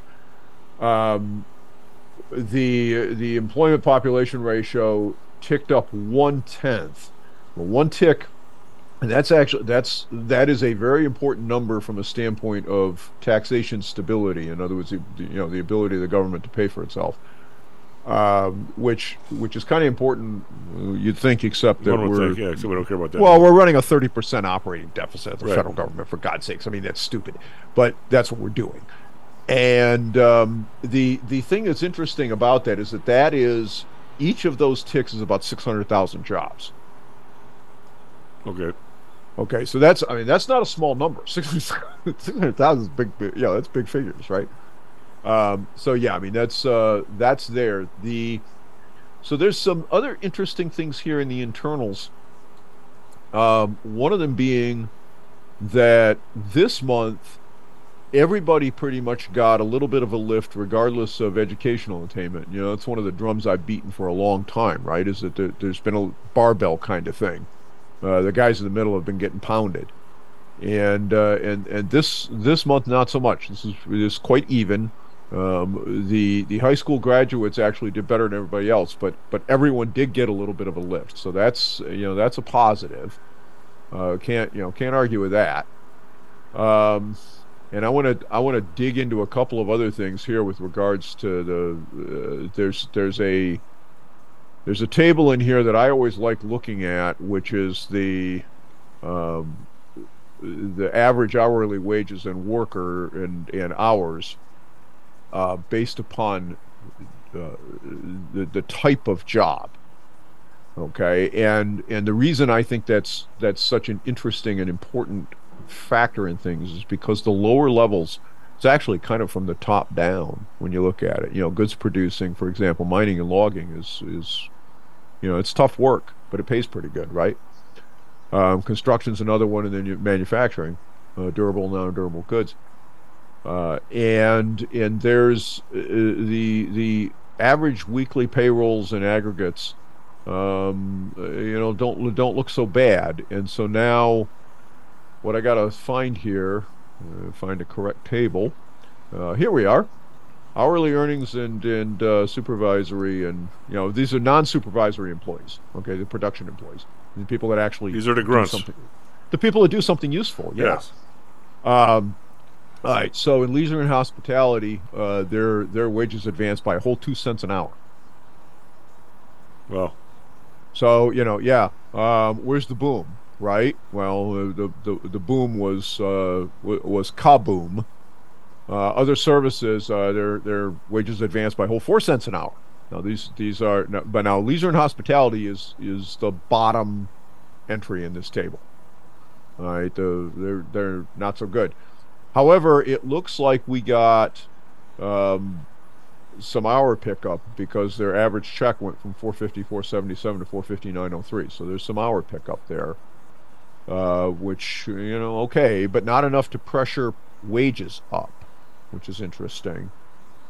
In the other areas, this is interesting. And in IT, is up a penny in hourly earnings. So no wage pressure there. No wage pressure in utilities at all. Again, up 1 penny. That's not good for much. Transportation warehousing down 2 cents. All right, explain to me something. The two things they have up here on my page, and there's a guy who sounds just like you, caused me this problem, and I've asked all kinds of people, and nobody seems to give me any kind of an answer. So maybe since you brought it up, how is it that we have 3 million more people more employed than last year? And 3 million more people more employed last year at this time. That the government receipts for income tax is way lower than last year. Well, because someone's lying. Well, it just doesn't make any sense. I mean, numbers all sum to 100, right? I mean, if they're 100% or whatever, someone's lying. My brother wanted me to ask you: do you think that so many people are piling into this like employee retention credit you can still get from COVID? Do you think that's causing a drag on the money coming in from these, because it's an offset against the money you sent in, like from PTI. We would pay people, send part of that to the government. Where's the money, Lebowski? Where's the money, Lebowski? See, I don't know. There's the distortions that got put into the system from those programs. You'd think they'd all be gone by now, right? There's the PPP's long gone. But this ERC, you hear people advertising that all day long. Oh, I know, and I get spammed with folks, alleged consultants. Oh, well, if you didn't get this, you need to take it before it goes away. Well, they're right about that, but I get that, right? But I don't know. Can't be that much.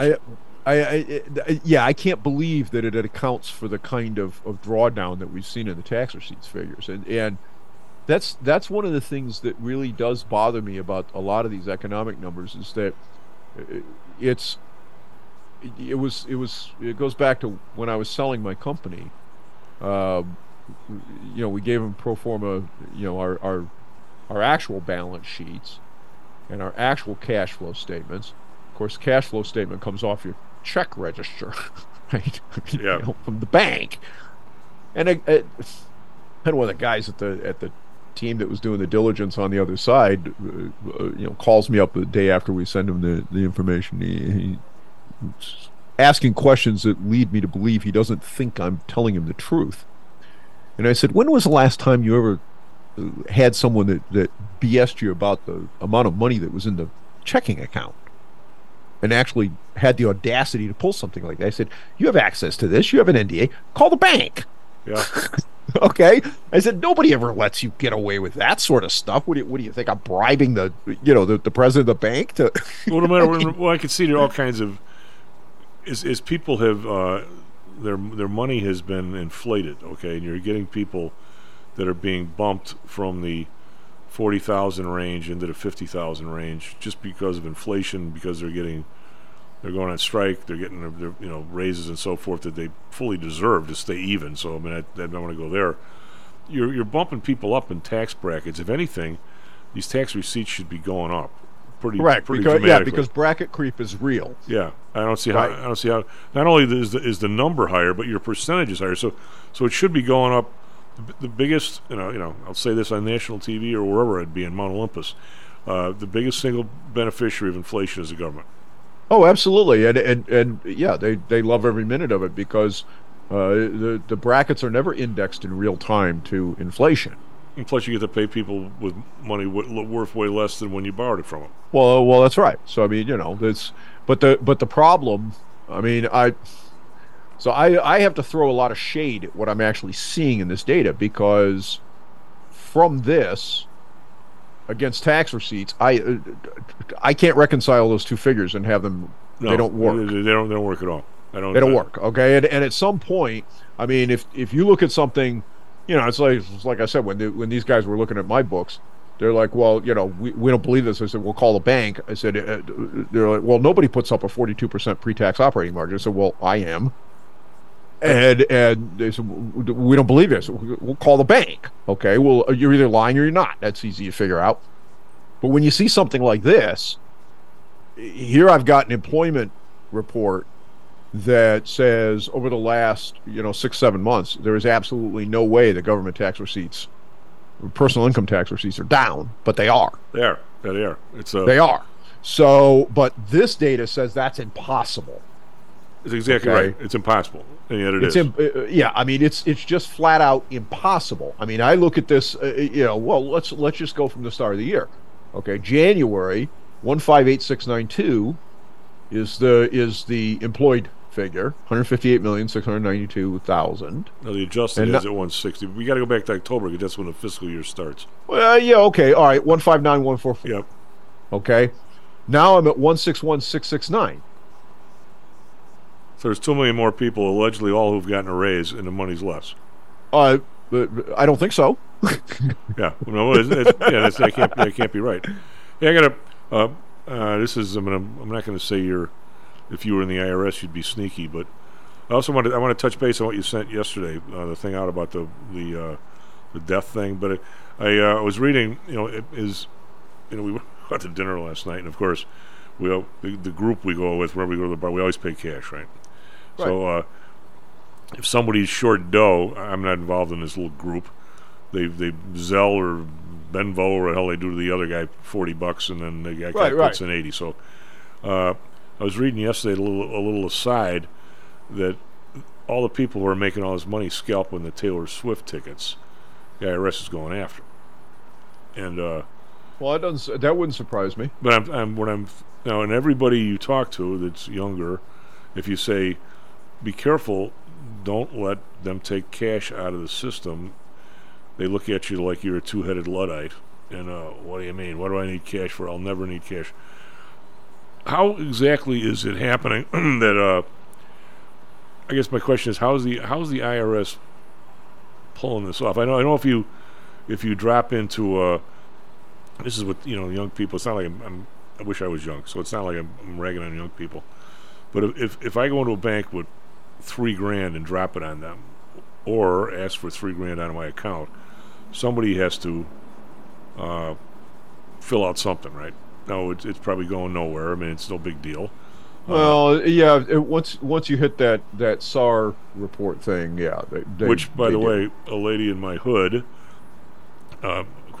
This is how things are in the hood. When poor Scruff was still alive, her little dog Puck and Scruff got along great. So I know Puck's name and she knows Scruff's name. Neither one of us know our names. That's the deal. We're walking in Lincoln Park. You know everybody's dog's name, but you don't know everybody's name. But anyway, she's a terrific lady. She's a big kayaker, and you would never know by looking at her. In Chicago River, she said finally we stopped being in the river because after a flood we're like kayaking and kicking up bad stuff. Well, yeah. But anyway, she puts systems in for banks, and I said, what kind of system? She goes, cash, how to track cash. And I said, you mean like the stuff for like over $11,000? She goes, don't think for a second it's over $11,000. Everything you do, they're tracking. Oh yeah. So anyway, my point being is if you have to be like a Greg, close your ears. You have to be a really, really Dumbo young person to think if they're tracking your 1,100 hours in cash, that if you drop in a $10,000 Zelle from some other person, that's not being flagged. If somebody just bought $10,000 worth of Taylor Swift tickets from you and Zelled you the dough, I mean, you got to be an absolute moron to not think that that's turning up. So, yeah. So what are they doing? Are they then looking at the person's credit card to see if they are they comparing the list of people who actually got the tickets to the people who have big bumps in their Zelle? Or how are they tracking these people down, do you think? Well, it's I mean, there's a threshold because again, it's a question of invested. Well, they're doing for $2,500. Can I chime in here? $2,500 a ticket. It's $10,000 if it's 4. Yeah. Oh yeah. Go ahead, Greg. So if your average transactions on Zelle or Venmo or whatever are a certain number, if you try to go through that or something, they'll put a speed limiter on you and say, what are you doing? Or, yeah, they'll flag it. Yeah, or they'll say your average transaction number isn't that high, bring it up or something like that. So if you've done a whole bunch of, if you pay your rent or if you do whatever on Zelle every month and it comes out to like, call it an average of, or you have a few transactions, that are $5,000 or something, then if you try to do 10, they're going to say, what are you doing? Who's they? The bank. They're looking at. Okay. They won't let you do it if your average transaction is. So how does it get to there from the IRS to well, if the Taylor banks Swift are tickets? If the banks are keeping those, then they can, all they need to be is asked. And there must be some sort of a comparison between the people who buy the tickets on their credit floor, card. Yeah, if you give a floor, say I want you to find like all the transactions over $5,000, then they can probably produce those fairly quickly. So way back in the day, you waited in the line, you bought the tickets cash, and you scalped them cash. Right. Not anymore. Not anymore. No, everything. Well, I mean, there's all kinds of weird stuff that goes on though. I mean, it's like one of the things that I discovered while I was doing my trip out west is that Discover is quite poor at matching pre-auths with transactions. They do, but it takes a day or two. Okay. Now, during the last couple of years, as gas prices went crazy, especially last year and the year before, places like Love's, the travel centers, usually when you put your card to pump, they hit it for $1. That happened to me too. Yeah. Well, they hit it for $1, right? Well, okay, and then Love started hitting you, pull a $175 pre-off. Okay, now the problem with that is that Discover sends you a text seems message, to have this issue where it doesn't actually match against the batch for like 24 hours to 48 hours. All right. You know where else? You know where else that doesn't work? If you're ever in a position where you buy a bed from someplace. I forget what the hell I bought. Buy a bed from someplace, and you'll get a $500 Visa card. Right. Well, if you go to a gas station and put. Oh yeah, they hit it. They hit it for the max, and you got to wait like 2 days before it comes back to the card or something. Well, now here's the interesting thing. So what happened to me was, of course, I'm towing a trailer, so I'm getting 10 miles a gallon doing this, right? So I'm, every 200, 250 miles, I'm pulling into another one of these places, fill a truck back up. Yeah. All right. Well, I have lots of line on that card, so there's no problem with me running up against the pre-auth limit. However, Discover started denying the pre-auths, and the pump would come back and it says group limit exceeded, which is a really weird message. Yep. All right. But I'm nowhere near my credit line on the card. They're bouncing it because there's so many pre-auths without matching transactions that have yet cleared through. Well, so I pull out my Amex card and I swipe that instead. They pull the same, $175 pre-auth. Within 30 seconds after I hang the pump up, it matches against the actual sale amount and clears the pre-authorization. So American Express has this dialed in, and some of these other guys don't. American Express, in a lot of ways, is by far the best card to have. I mean, again, I'm not doing a commercial for American Express, but if you ever have a problem with with a charge on there. Oh, I know. But, well, I mean, Discover's always been very good to me in that regard, too. Okay, but when I ran MCS, I had a Platinum because if I ever had trouble when I was traveling, boy, oh boy, were they on it. Well, they if you say this is a bad charge, they take the charge off, and the merchant has to fight it back on. Where the other guys, your Visa and MasterCard, they'll take your advisement and they'll try and contact the other person. You might end up with a fight, and it won't get off. There's quite a bit of difference in the way they do it. Oh yeah, no, Amex. I mean, but in terms of like being able to match this, I mean, I've been used to, pre-auth this, but prior to COVID at the gas stations, they'd hit it for $1 just to make sure that the card was good. Right. Apparently, Love's had some problems with people running up charges that didn't clear. Well, yeah, because I think I had one of my credit cards. I got a $200 Visa card. And I went to get gas the second time, and I couldn't get it. I'm like, you couldn't get it because they pulled a pre-auth on it and hadn't matched it. Hey, so what the thing you sent the other day about the death totals? What's the story with that? Okay, so this is really serious stuff, and there isn't going to be any way to disentangle this, unfortunately, and the CDC is doing this on purpose.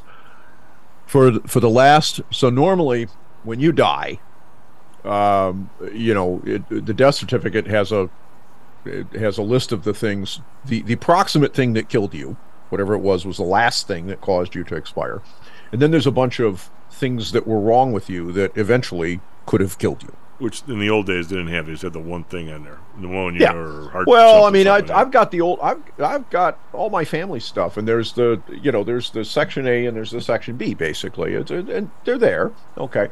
Well, it takes time for all that stuff to get in the computer and get filtered. So what you have in the CDC's data is this large bucket of uncategorized reasons why someone has expired. Guy's dead, but we don't have a reason for it at this particular instant in time. And then over the next several months, that most of those we don't know why he kicked it go away, and they end up in one of the other buckets. So he died of cancer, he had a heart attack, whatever. All right. So over a period of time, this all dissipates out. But the frequency of the data that comes in immediately is extremely useful, because if you see a large spike in the uncategorized data, those are all new deaths. They're things that haven't been figured out yet. Most of them will be, and will go somewhere else over time.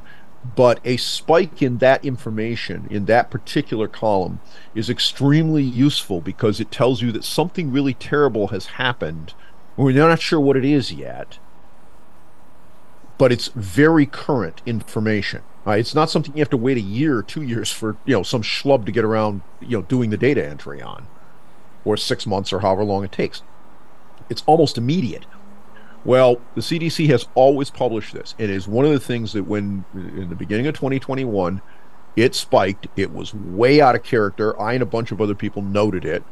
and I got nearly banhammered on a bunch of social media sites. We just to go back on the dates. St. Patrick's Day of March of 2020, March 17th, is the day everything shut down. The COVID got here in allegedly November, December, got worse and worse and worse, and everything shut down in March. So you're talking about 9 months later. No, I'm talking about right after what started rolling out. Well, that's what I'm saying. Right. Actually, the vaccines, were they already out in early 21? First part 21. First, okay. They were authorized under emergency authorization in December, but they're very little distribution because it takes time to get stuff out there, and there were refrigeration requirements that were unusual and things like this. So anyway, the first part 21, there was a large inflection. Now remember, this was COVID was still raging at this point, right?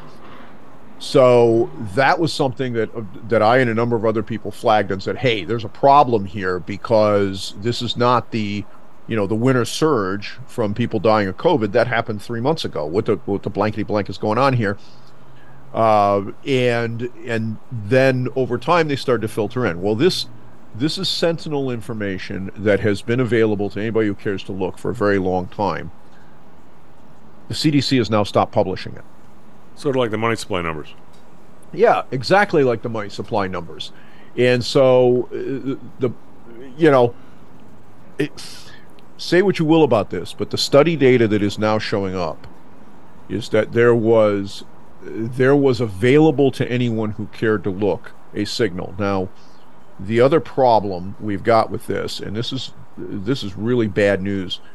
A couple days ago, Nobel Prize in Medicine was awarded to two schlubs who came up with I saw that, yeah. Yeah, they changed and what their technology change was, and this I was unaware of. The reason mRNA had not worked in the past was that it produced a crazy amount of inflammation in the body, and it killed the animals it was being tested on repeatedly. That's a problem. Well, yeah, it's a problem. So these guys changed uridine, which is an amino acid coating, to pseudouridine, which is a synthetic one, which is used in all of these things today, and supposedly fixed it. That's what they got the Nobel for. All right? Yeah, well, Barack Obama got a Peace Prize, too. Well, yeah, he did. But guess what? The data is they didn't fix it. They just stretched out the inflammation problem. And instead of nailing you instantaneously, it nails you over the space of the next 6 to 12 months. And now we have scientific studies that show that essentially everybody that took these things took some amount of cardiac damage. Essentially everybody. Now, how bad? Highly variable. Okay, some people, not such a big deal. Some people, it is a big deal. However, the more shots you got, the worse you are? Probably. But here's the other thing that goes with this, Chief. We now know, because this study has now been run and published, that this was detectable during the original 3-month trials in the fall of 2020, if they had bothered to look.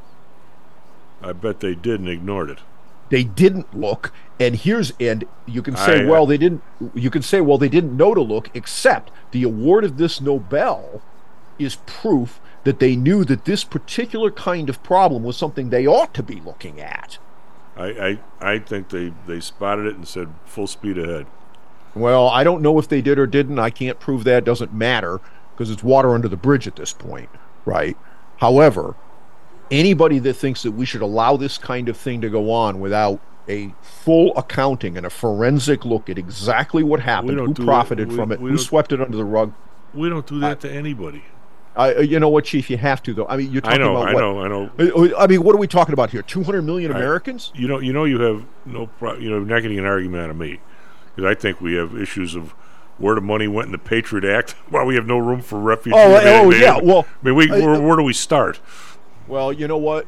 I'll tell you where we're going to start. We're going to start where we have to, because we're now out of money. We're running a 30% plus operating deficit at the federal level. McCarthy just got ejected as the speaker.